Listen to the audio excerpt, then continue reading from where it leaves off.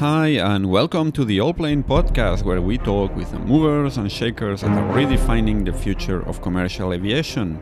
As usual, before we start, let me remind you once more that all previous episodes of this podcast, as well as many other interesting aviation stories, are available on the Allplane website. That's allplane.tv. ALLPLANE.tv. Today we revisit one of our favorite topics, that's electric aviation.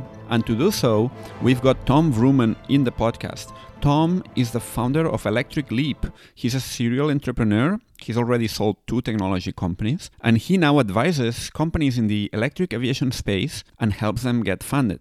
Tom's interest in electric transportation actually started with boats, although it would soon switch to planes.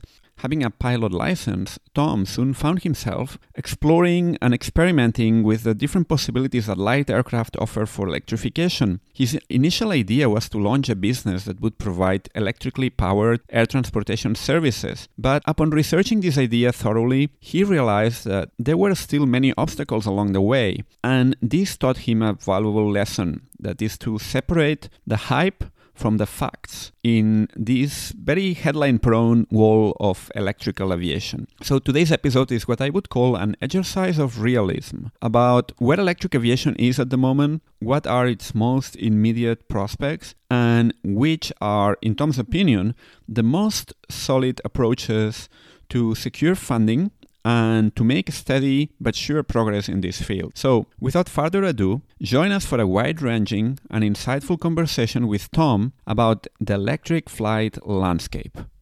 Hi Tom, how are you? Hi, Mikhail. Yes, thank you for having me. I'm good. It's the first thing we're doing this week, huh? Yeah, it's always good to start the week very active with something that, Yes, it's true. Why not record a podcast at 9 a.m. first thing in the month? Yeah. Yes, and I hope that it will give us all lots of energy to carry on with the week. Absolutely. The rest of the week. So yeah, thank you very much for being here on the podcast. I think your insights are going to be very, very interesting because you've been pretty much on top of the, let's say, the electric aviation space. I will ask you now to introduce yourself, but basically you've been following this industry as an expert, as an investor, I think, and as an advisor to a number of ventures in the electric flight startup space, let's say it this way. So yeah, I've got plenty of questions, but first of all, tell us a few words about yourself and your entrepreneurial career. I think we can call you a serial entrepreneur. Yeah, thank you. Yes.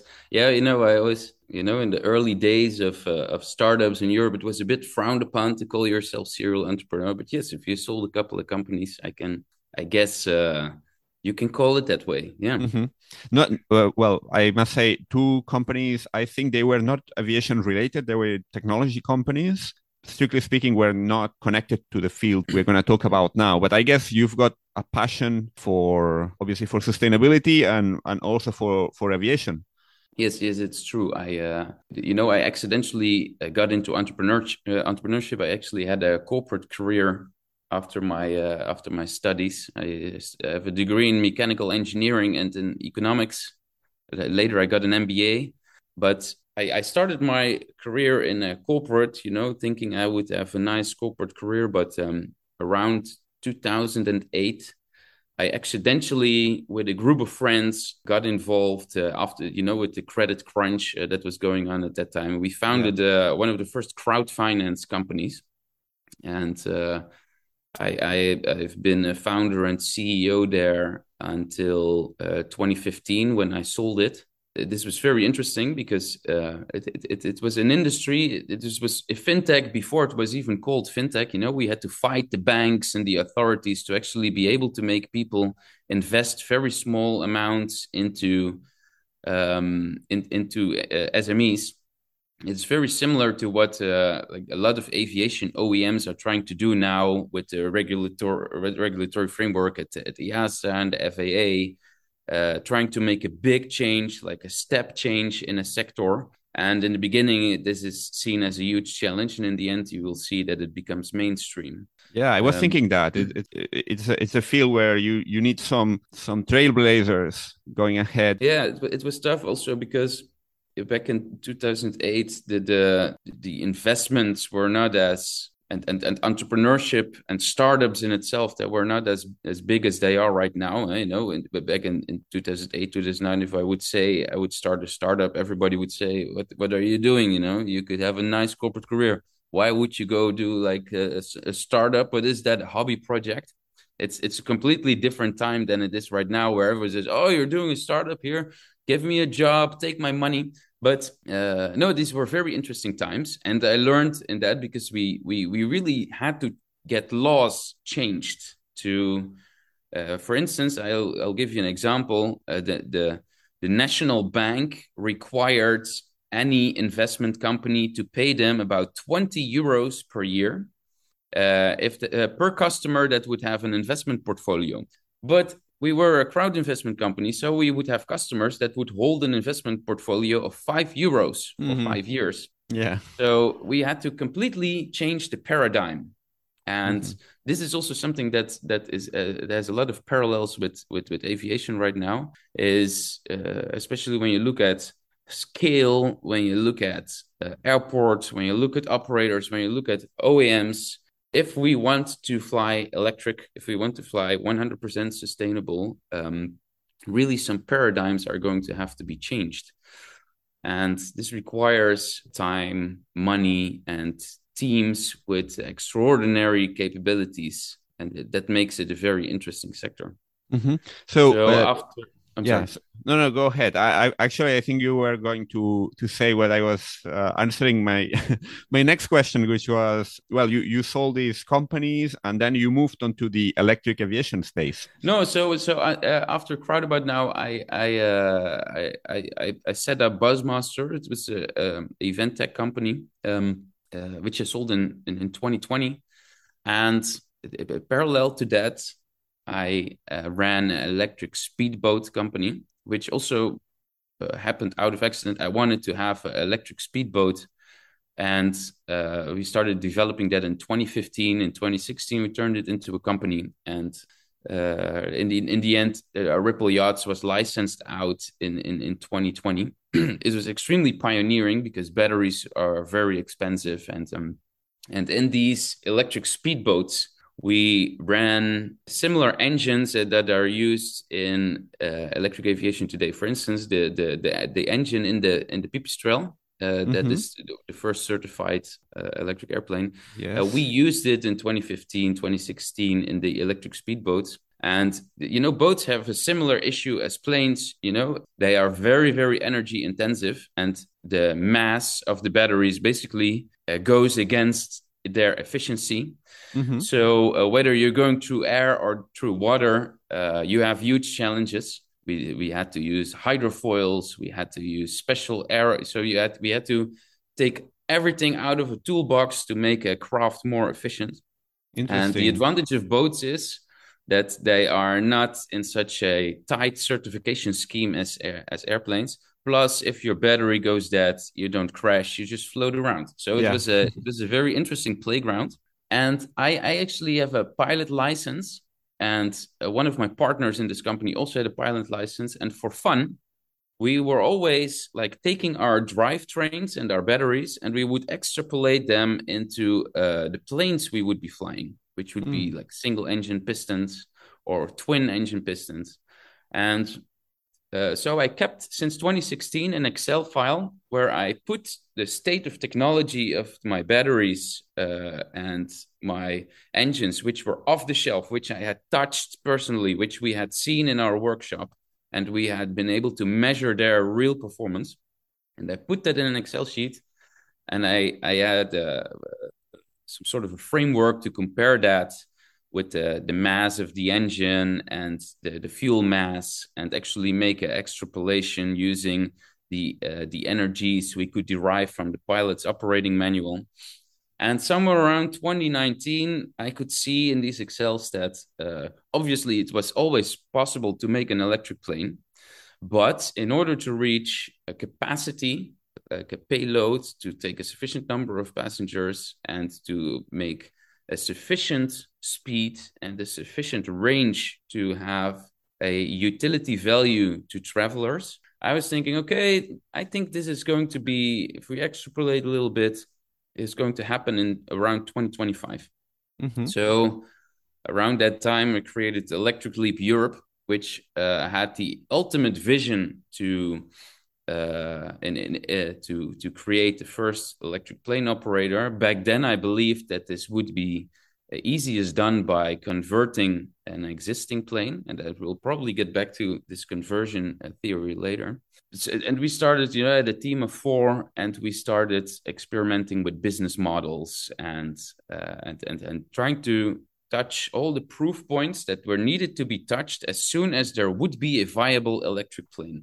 But So were you directly, let's say, intending to build directly the aircraft, or to actually, let's say, get involved in more as a sort of investors or advisors, get involved in other projects that might be taking shape at the time when you launch this? no, actually, we were not. My intention was to be the first customer of the first commercially viable electric planes Mm-hmm. by having a viable business model. It's the electric planes that are going to come. Only they're going to have compromises on size, speed, and range, which hurt the customer perceived utility value. So in order to be able to operate them successfully in a commercial way, you need to create a business model that has a cost that is in balance with their capacity, with their speed, and with their range. And so this was the goal of our company, and we researched a lot. We did a lot of market research. We spoke to airports. We even launched an app where you could book an electric flight in the App Store, and we let people book it to see if they had the willingness to pay of what we were thinking it would cost.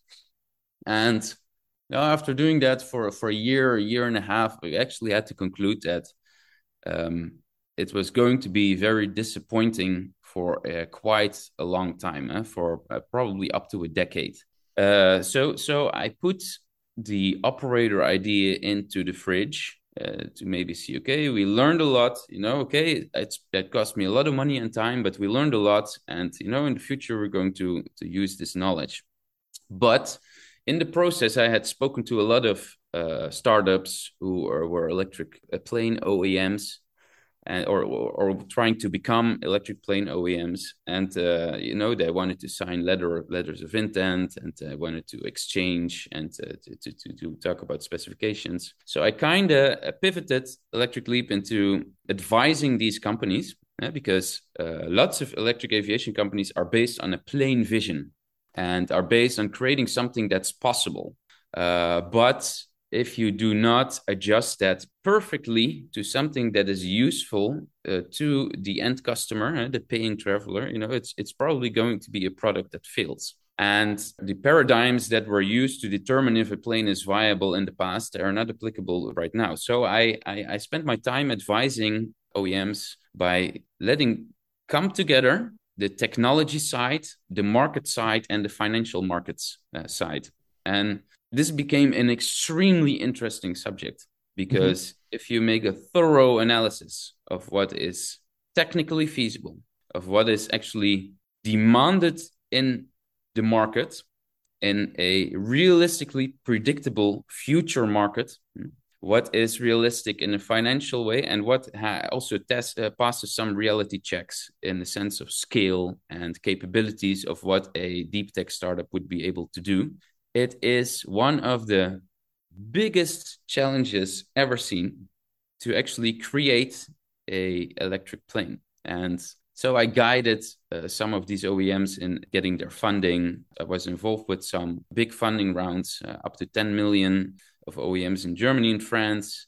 And I combined this experience in trying to make a vision. Mm-hmm. And just to clarify one thing, when you mention electric, are we talking about conventional takeoff, or you are also active in the eVTOL space? I have followed eVTOL very closely, but I'm not a believer for a very simple reason. You have to do some reality checks when you operate a startup. For instance, let me take an example. We take an eVTOL company, and we try to predict what it should look like in the future. And then you've already invested about 500 million to get it certified.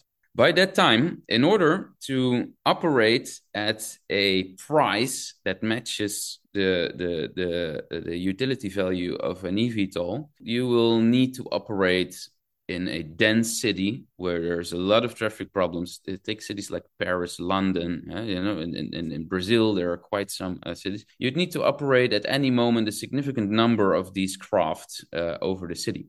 And so this poses a number of challenges to these companies. One is you need to be able to create hundreds and hundreds of these craft in a couple of years, a feat that is at this moment not even done by incumbent helicopter or airplane builders. Secondly, you will need to convince air traffic regulators, air traffic control, to allow the skies of any city to be completely filled up with eVTOLs. And they may be electric, but they're not devoid of noise, and they're especially not devoid of accidents. And if you know, I live in Paris. It's not even allowed to operate helicopters over Paris at scale at this point. I use in Amsterdam. Sometimes I took my plane and I would fly it over the city. And basically, air traffic control is completely overloaded when you have a big air hub in the neighborhood, and you have only already 2 or 3 pieces of small air traffic in the sky. And, people will say, oh, we will go automated, and EASA will become more flexible, and air traffic control will become more flexible. But these are black box assumptions. Also, they'll say, okay, we'll be like Tesla. Tesla can produce millions of cars, so we can do that too. But there's a lot of black box assumptions to make that possible.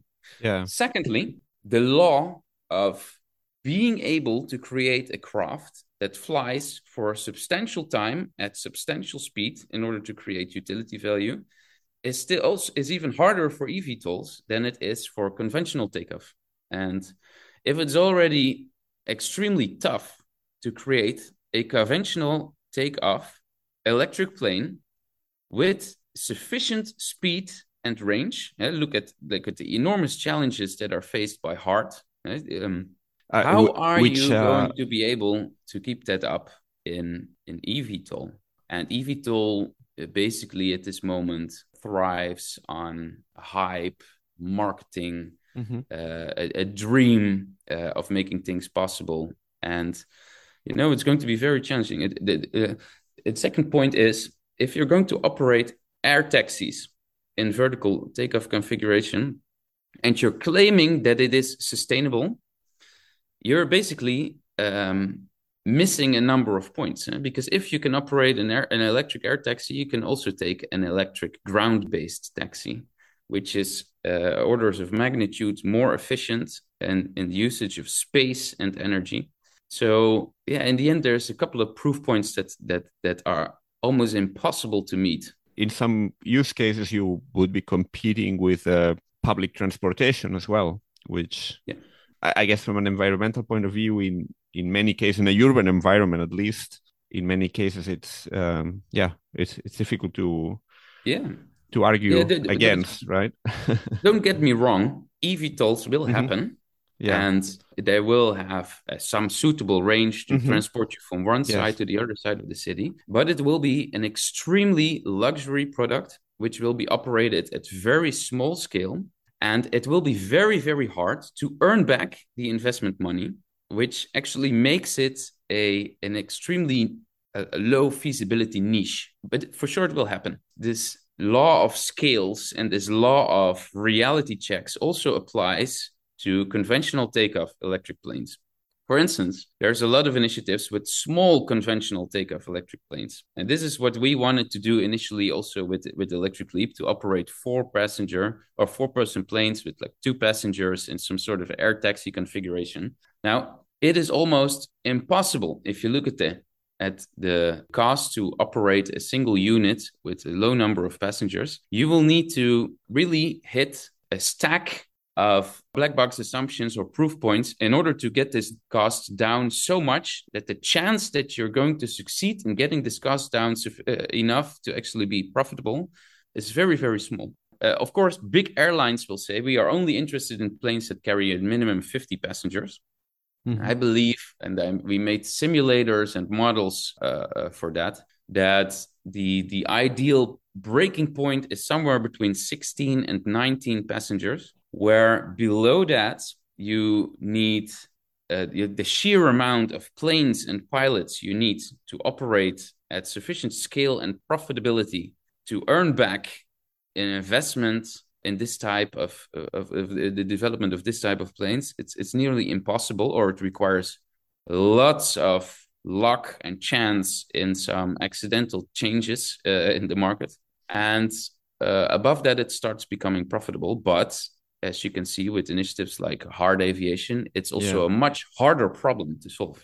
Yeah, actually, we have seen just a few days ago how hard aerospace has pivoted from the 19-seat all-electric to the 30-seater hybrid type, which it was quite interesting thing to see. Yeah. And I guess, well, on the other side of the spectrum, you would have things like Whisk trying to do the automated to get the pilot the staff cost out of the equation, but of course that comes with its own set of challenges, technical and regulatory as well, because of course you're gonna have you're gonna need a framework for these unmanned things to operate. No, but you know, maybe the point is not that just there is one breaking point. Like, maybe we're going to have automated eVTOLs. Who knows? Who knows? But the chance that we get it and on time is very small. On top of that, the chance that an eVTOL will be able to get the 1 in a billion type of failure rate that's required to fly over populated areas is also very small.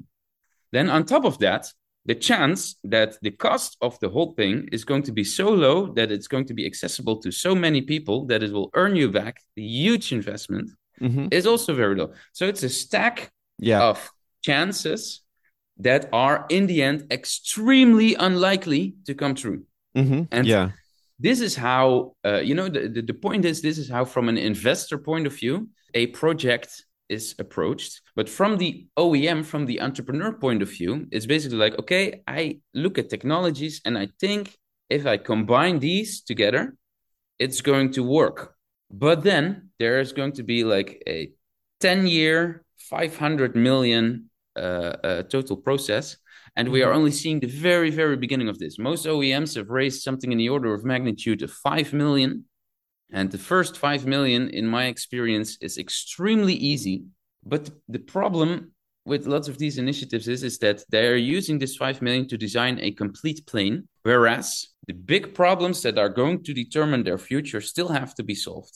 So a successful OEM at this point is spending 95% of its time on getting these high-risk proof points fixed and not on designing a complete airplane because 99% of designing a complete airplane is simply a trick that has been done before. Yeah, that reminds me of a very interesting article. Actually, it was a series of articles that there is this expert called Michael Barnard. He wrote a sort of a critical assessment of the potential of eVTOLs, and well, he went on saying that it was a niche capability, but he didn't see it happening at the scale, more like helicopters are today, like something that is useful for specific use cases, but it's not nearly as universal or as widespread. So you're focusing on the electric conventional takeoff and landing then, and you've been advising companies, I guess most of them startups that are trying to basically put this concept into practice. We've got a couple of those entrepreneurs here in the podcast. Had Joseph Murray from Electron a few days ago. We had also Airflow a few months back. So yeah, I guess like in these cases, it's usually about creating a new market, isn't it? All these connections between secondary airports, bypassing the main hubs. I don't know if that's a shared vision here.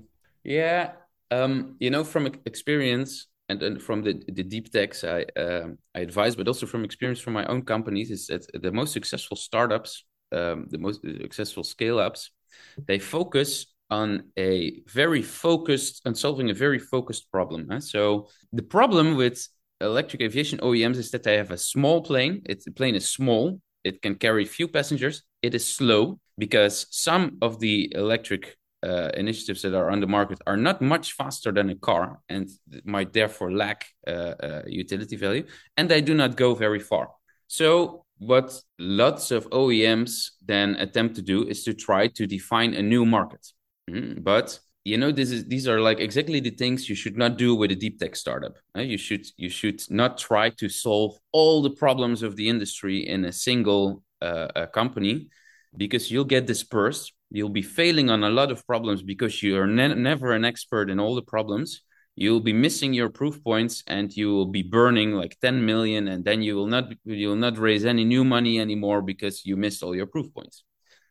But OEMs that solve a very focused problem. Right? So, for instance, I know an OEM who have focused their problems at creating a wing containing batteries, which has a perfect structural strength and the perfect integration. And they say, first we create this wing, and only if we manage to have the best battery integration in this wing ever, only then we start looking at really the total plane. I think this is a much better approach than what many people do, is like making partnerships with airlines or making visions on where they can operate and simultaneously working on technology. Classically, you have different entities doing that, and it requires. I really believe that this problem is a leadership problem.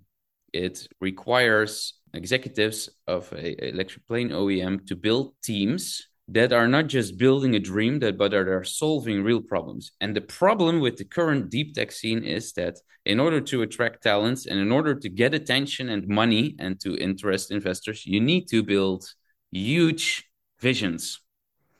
And this is really against what needs to be done in order to succeed.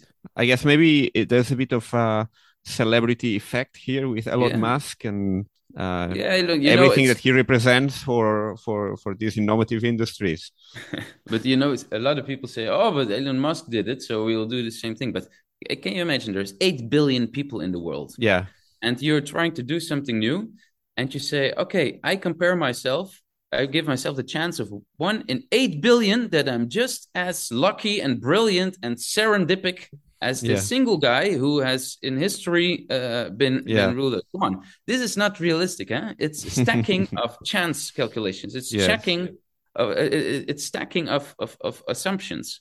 Mm-hmm. So you have to be extremely focused and extremely in control of every assumption you make. So I believe that in order to make a successful deep tech, because this law does not only apply to electric aviation companies, it's really a leadership challenge. It doesn't matter how much you know about the technology, because by the time your first go-to-market plane is done, the technology has changed. And it's all about understanding in detail the stacked risks and the stacked assumptions, and trying to challenge yourself continuously on what assumptions you are making, and if the sum of the likeliness of these assumptions is going to be a threat to your company or not. These companies need to raise, depending if they're doing CS23 or CS25, like in the case of HART, they need to raise somewhere between 200 and 750 million euros in order to achieve this. And it's easy to get your first 5 million. So lots of OEMs, they get confirmed by their first 5 million and they start working immediately on the final product. But they are unaware of the fact that in order to actually make it to 2030 or something, when they will have their first flight, which they probably don't understand because they think that they can do it quicker and they think they can do it cheaper. But by the time you're there, you'll be having so many contextual changes that you will have adapted your craft. And if you create a plane and you have to change it too many times during the process, you are going to lose your credibility to investors. And this is legitimate, because if you create a complete plane with your first 5 million euros, you're wasting investors' money, because you should actually be solving the real problems. Mm-hmm. We have some very interesting examples on that. If Aviation was one of the first companies in the market. I followed them since the beginning. I think this plane was designed in 2018, based around 2018 technology, 2018 batteries. And if you followed them closely, you could see them struggling with constantly changing designs and having to raise fresh funding all the Yeah. time. Yeah. This is something that happens everywhere in deep tech companies. Yeah, It's actually, with aviation, I can say like firsthand because I wrote an article about the new generation of small planes coming to the market for CNN. I wrote it for CNN around 2017 or something like that, and I remember yeah. I had the chance to speak with the then CEO that he then left the company, and we have just seen the first flight just a few days ago, Yes. And it was announced, I 2022. think, Yeah, early 2020, right? yeah, So, yeah, yeah. so, so the point is, in order to attract funding, you need to create big visions, dreams, fast pace of proof points. But in the end, there is a point where you're not going to achieve them if you are not continuously watching the rationality of your choices in the contextual risk framework. And this is a leadership challenge. This has nothing to do with technology or market. It's purely a leadership challenge. And what's going to happen with aviation, these companies are probably going to die out of legacy issues. You see the same thing with lots of eVTOL companies. Before they have been able to have a craft more than 5 minutes in the air, they're already at their fifth craft. And they make a nice narrative. They say, oh, but this is for the city and this one is for longer distance, but it's clear that companies are having trouble in getting their proof points. So you're always able to raise 50 million, but then if you stack the missing of proof points, you're never going to raise the other 600 million you're going to need because it's more money, it's going to be more scrutinized. So we are so early in this industry that we are still optimistic and still believing we are doing good. But nobody is anywhere when it comes to certification, and nobody is anywhere when it comes to reaching the speed and the range, because no speed and range is proven, they are only projections. Mm-hmm. So at this point, when you're doing good, it has no guarantee that you're still doing good for the next year. And this is the biggest problem of basically all deep techs. This also counts for space startups. It also counts for nuclear fusion, quantum technology, whatever. Hyperloops, you see a lot of companies die and the same mechanics. And the OEMs that are going to succeed are the ones that are presenting less plain and that are working more on understanding what is going to kill their company between now and 10 years from now. Mm-hmm. Yeah. Wow. Very sobering assessment here of the space. So what, in your opinion, what can we expect in the field of electric aviation in the next decade? Because many of these projects, if we are to believe the projections, which as we have been discussing now, maybe it's not entirely realistic in all cases, we should expect to see a huge wave of concepts and prototypes and other, well, not actually prototypes, actually many of those startups are promising the already commercial vehicles at some point between 2025 to 2027. Yeah. But yeah, I mean, I I can see you're very skeptical with this point. So what can we expect in the next 10 years? I mean, what do you see as a realistic scenario for this industry? Where are we heading to, and what are going to be the vectors for innovation here that will have a stronger chance to result in something solid that consolidates over time? Yeah, and the small disclaimer here, I am a tech entrepreneur. I'm an optimistic person. I'm often called that I'm overly skeptic on this, but this is the burden of knowledge and experience. And I think it's also very good that OEM founders are very optimistic, but be aware that if you say, I'm going to launch my plane in 2025 and it's going to be more sustainable and better than everything else, you're going to have to live up to this claim. And it's statistically, practically impossible to live up to that claim. And, the market is going to kill you for that. And so you're not going to raise any money anymore if you don't live up to your claim. So, but you have to compete. So what's going to happen in the next few years, I think, is there's going to be a consolidation of realism. Probably some first movers will die because they will have burned too much money and they will need to do another iteration, and it's going to be hard to to raise that money. But you see lots of talents moving away from the crazy companies into the smarter companies. What I love, for instance, I spoke to someone who worked at one of the early eVTOL companies, and he really saw the craziness of what was happening inside there. And he took all this experience and this knowledge to work for a way more conventional, way more realistic eCTOL OEM.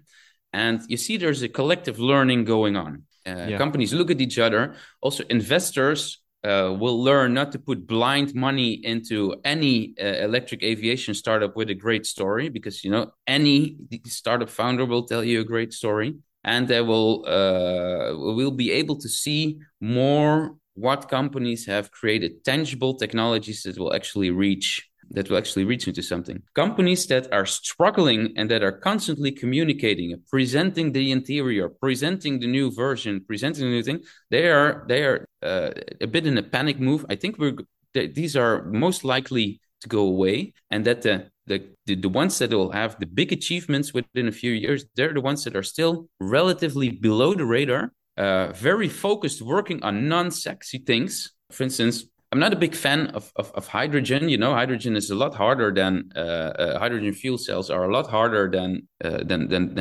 batteries. Actually, that was my next question: is how this electric, how does it fit in the whole sustainability landscape? That it's broader than that. But I don't want to interrupt you here, so I'll leave you continuing with what you were about to say about this comparison with hydrogen cells. We should address that maybe a little bit. Of what course, I wanted to say about fuel cells is that fuel cells have inherent inefficiency, and if you solve that problem, you will make fuel cells much more attractive for aviation. This is the only problem that needs to be solved to make fuel cell planes possible. But if you are a company that is, and you say, okay, we're going to create a plane and we're going to put 95% of our resources into making a plane and 5% in our fuel cell problem, you're not very likely to be the one who is going to solve the fuel cell problem. But these companies get all the attention because they say, look at us. We have a fancy plane and we are solving, we are going to be the travel thing of the future, and everybody is writing about it. But the company that is actually making the most efficient fuel cells are barely covered because, come on, it doesn't speak to fantasy. And they are only funded by niche VCs, which do really, really good analysis and are less sensitive to hypes. I worked with a lot of VCs. Don't forget, they are not super smart. They are very sensitive to narrative and to hype. So it doesn't matter. It's not that when you raise money that it means that you're right. Yeah, many of them are also under pressure to buy into the hype because of they're expected to be invested in what's trendy at the time. And yes, but this is very realistic. When you're a VC and you're operating, say, a 50 million fund, you probably have, when you discount management fees, costs, you probably can spend a single man month on the analysis of spending 2.5 million into electric aviation startup. Yeah, that's the thing. So, I mean, if you're looking at hundreds of projects, how much time and resources you can devote to looking at all the nooks and crannies of every project, particularly when it's highly technical. Yeah. And many VCs, they look at, I was once on a negotiation table making a deal, and we were talking about the eVTOL company, and they were saying, Tom, what do you think about this eVTOL company? And then I told them the story of that when you really calculate it at scale, it's going to be like a stacking of chances, and it's almost impossible. And the guy looked at me and he said, okay, I totally believe your calculation, but the investors that have invested in this company are really smart. So probably you're missing something. Yeah. That happens in every field, I think. This is the way how... with peer validation, how deep tech investing works nowadays. But and this is because there's an abundance of VC money. It's not rocket science to raise 5 million. The rocket science is to raise the next 200 million. Yeah. And if you bluff, if you are trying to get a total dream picture in the first 5 million, it's going to be extremely tough to keep a straight face and to meet your proof points when you raise the next round. And in the electric aviation OEMs, we are still in this very early phase. So the big problems are still there to come, with the big certification challenges are already visible at hard aviation, and the struggle to even get a plane into the air, if you like stack too many innovations on top of each other, visible with aviation. Mm-hmm. And how do you see what I was saying, the electric part of the industry? Let's say if we understand the disruption / sustainability aviation space, there's a number of parallel paths that are being pursued. We have sustainable aviation fuel, of course, but then also hydrogen and different flavors of hydrogen, and then electric, and then you have the hybrids in between. How do you see this evolving? I mean, do you see purely electric at some point dominating the space in some way, or remaining a niche because of all the known issues with battery performance, or you see this continuing to develop in parallel? That's something, I don't know. I guess many people are making themselves these questions now, thinking about the industry in the next 20 to 30 years. Yeah. That's a good point. So let me say it first. I believe that sustainable aviation is the final frontier of sustainability. It's extremely important that work is being done on this, and it's extremely hard to crack the formula. So I published some quick posts on LinkedIn a few months ago, where I compare sustainable aviation fuels, hydrogen, and battery electric. You know, the big advantage of battery electric is that it's extremely efficient. Electric motors are extremely efficient. Batteries are extremely efficient in storing energy. And if you put clean energy in it from solar panels or from wind turbines, you have what they call well-to-wheel, or maybe well-to-prop shaft efficiency that is above 80%. Fuel-burning aircraft have a very low efficiency, which is something we have become accustomed to. You know, a gas turbine has an efficiency in the order of magnitude of less than 40%. But because we can simply take the oil or the gas out of the ground, we are not questioning the efficiency because it's abundant and it's very cheap to pump it up. If you would create this oil or this fuel from clean electricity, in order to make a valid calculation, you would need to make a well-to-shaft analysis. So when you burn something in the gas turbine, you will end up at a very low efficiency, especially considering that it takes like the efficiency of creating hydrogen from clean energy is about 30%, and the efficiency of creating sustainable aviation fuels from clean energy is about 25%. The efficiency of these energy storage methods is very low. And I published, you can look on my LinkedIn, maybe in recent articles, I published a little table where you can see. And I can put it in the show notes, definitely, if you pass me the link. Yeah, it's very basic. And what I would like to invite everybody in this world to do is to do these basic calculations, because people say hydrogen is clean and sustainable aviation fuels are clean, and they are right. They are clean when they are created from clean sources. But because the creation of these, or the distribution of the energy using these methods, is extremely inefficient, you'd need an abundance of clean sources. And on top of that, we have to stack that to fly a plane, the sheer amount of energy required to fly planes at the scale and the distance we are doing today is so big that if you multiply these factors of inefficiency plus the sheer amount of energy you need, that just for aviation, you will need about 4 or 5 times the clean energy we have today.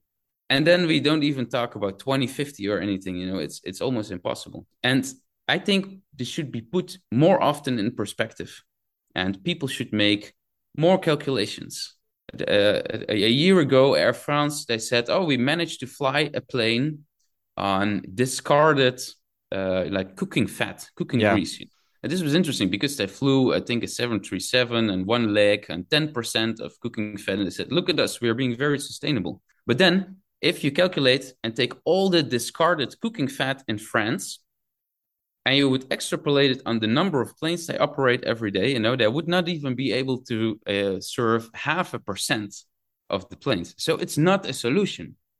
But things like biofuels, clean fuels, hydrogen are presented as a black box green solution.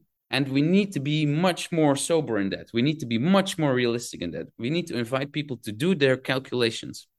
Yeah. Well, they obviously, I mean, these fuels have their advantages. The proponents would tell you, yeah, but they are available now, sort of, in a reduced scale, but you start doing things now. We cannot wait like 20 years that battery technology has made possible some breakthrough or something like that. So do you think it's a breakthrough is possible? I mean, in a, let's say, in a realistic time scale, like 1 decade or two? I think it's actually the other way around. Because people speculate on abundance of clean energy. But we see in recent events, with the gas crisis, that actually the opposite is happening. We're lacking gas, so we're going to switch more to electricity. So the pressure on demand of clean energy, electrical energy, is going to be bigger. And there's some very striking examples for that. For instance, I remember in the north of the Netherlands, there was an example community where they made the heating of houses with green hydrogen. But now, so they thought, okay, we win. We are less depending on gas. This was a topic there. But now with the electricity prices going up drastically, heating by green hydrogen is extremely expensive because you use 3 times as much energy as if you would simply be heating with electricity, because you need to convert it into hydrogen first. Yes. And come on, it's teaching people a lesson that if you do not make your full energy cycle calculations in advance, you're going to be ready for surprises. Yeah. And I see, for instance, when it comes to electric plane initiatives, you also see people that speak about, okay, we're going to fly. It's going to be less expensive than conventional flying. And then you look at their calculation, and you see extremely low kilowatt hour prices. You see extremely high numbers of battery cycles. You see no pressure on the battery markets. You see very low. So the point is, we need to learn to make our own calculations and our own estimations of risk instead of listening to what optimistic people are saying. So yeah, we need to do our own calculations. Yeah, that's clear. So if you were to bet on the expansion of electric flight becoming mainstream, what would be your expected, let's say, development timeline? I mean, if you were asked to put some date to the point where it's possible, I don't know up to which point, as I was mentioning earlier, up to which point battery technology would allow for an expansion of capabilities. What this timeline would look like in terms of dates, let's say like 2030, we might see this segment electrified. 2040, we might see these other segments. Yeah. Well, I'm very much against predicting too far into the future. I'm much more for, as a company, being ready for an uncertain future at a point where we do not know where it's going anymore. But I would say maybe in 2030, we would see the first commercial electric operations, at least that have a range and the speed and the scale that is like really a contribution in the landscape. Of course, there will be some larger certified electric planes first, but if they don't go far and if they don't go fast enough, it doesn't count because it doesn't have the utility value for transportation. Beyond that, like 50-seaters type of development, it's extremely hard to predict. And I think we will, like what we see happening with hard aviation right now, we're going to see a couple of these increased compromises, incremental compromises. We're going to see that more and more and more. And also some approaches in the industry will become so extremely compromised that they will become obsolete. So my only prediction is that we will see compromises. Initial operations will be very niche-y, and this is good. But that also, it is extremely important to think about how can we fly less? How can we really solve the long distance problem? Maybe there could be something done in efficiency of hydrogen and sustainable aviation fuels. You never know. maybe nuclear fusion will become realistic, and there's suddenly the abundance of energy we all need. It's just that my advice is not to count on it. Yeah. Mm-hmm. So it really depends. I see a lot of great initiatives, like in the Netherlands and France, there are electric flight schools. Yeah. This is fantastic. You can use airplanes of today. You can use the pipistrelle velis to do electric aviation lessons. This is great because in the past they were done with Cessna 172s who flew on leaded gasoline. So this is already great. It's things we can do today, and we have to celebrate that. Yeah, I think there was a McKinsey report that quantified the percentage of the aviation industry as a whole that could be electrified relatively easily. I think it was something like 17%, something like that. That's including training, general aviation, small commuter planes, all sort of like different utility planes that are out there flying. You have to start at the bottom, and you have to celebrate that. It's just that a pipistrelle velis has little other use than a flight training because it's extremely slow. You can only make short duration flights, and you can only have 2 people on board. It's perfect for flight training because when you fly slow, there are no rules in getting a pilot's license that you have to go fast. So it's easier to learn. You only make block times of 45 minutes anyway because you're exhausted when you're learning to fly. So the pipistrelle is perfect for this. But it's we shouldn't underestimate how far away a plane like that is from something that goes 500 kilometers at 200 knots, carrying at least more than 9 passengers, because otherwise it would not be able to be operated at scale. Yeah. Well, we'll see. Well, Tom, thank you so much for all this overview and all these very insightful thoughts. I think it's something that we usually, when we read all these headlines, we don't give enough thought to. How this is realistic, how is this going to fit, how this is going to actually stand the test of time. And that's definitely something that I put myself homework to be maybe a bit more inquisitive when I read all these type of headlines and see what's hype and what's substance. For people that want to learn more about you and about your projects, about Electric Leap, where should they go? What channels should they check? Yeah, I don't do a lot of my work is not very public, but when it comes to the energy density issues, it's interesting to read the recent articles, the recent posts I made on LinkedIn. They're very accessible. It's like a short post of 20 lines to show a calculation of how hard this problem really is. I guess that's it. But my work is mostly behind doors because there's NDAs and investors and OEMs. I can imagine. And then there's a website, electricleap.eu, right? Yes. That's your corporate web portal, to put it in some way. Very good. So I'm gonna add those to the show notes. And in the meantime, well, just left for me to thank you very much for dedicating. I guess I'll be seeing you around. Yeah. Hopefully we'll cross paths on some other occasion. After all, this is a relatively small world of sustainable aviation. It is, yes. And wishing you a great week, because just starting. Today is a Monday morning where we're based both in Europe. So thank you so much. Great. Okay. See you around, Miguel. See you. Before you go, and if you like this podcast, a quick reminder that it would be absolutely great if you could please give it a rating on Apple, Spotify, or whichever platform you're using, or recommend it to a friend or whomever might be interested. Thank you very much, and see you soon.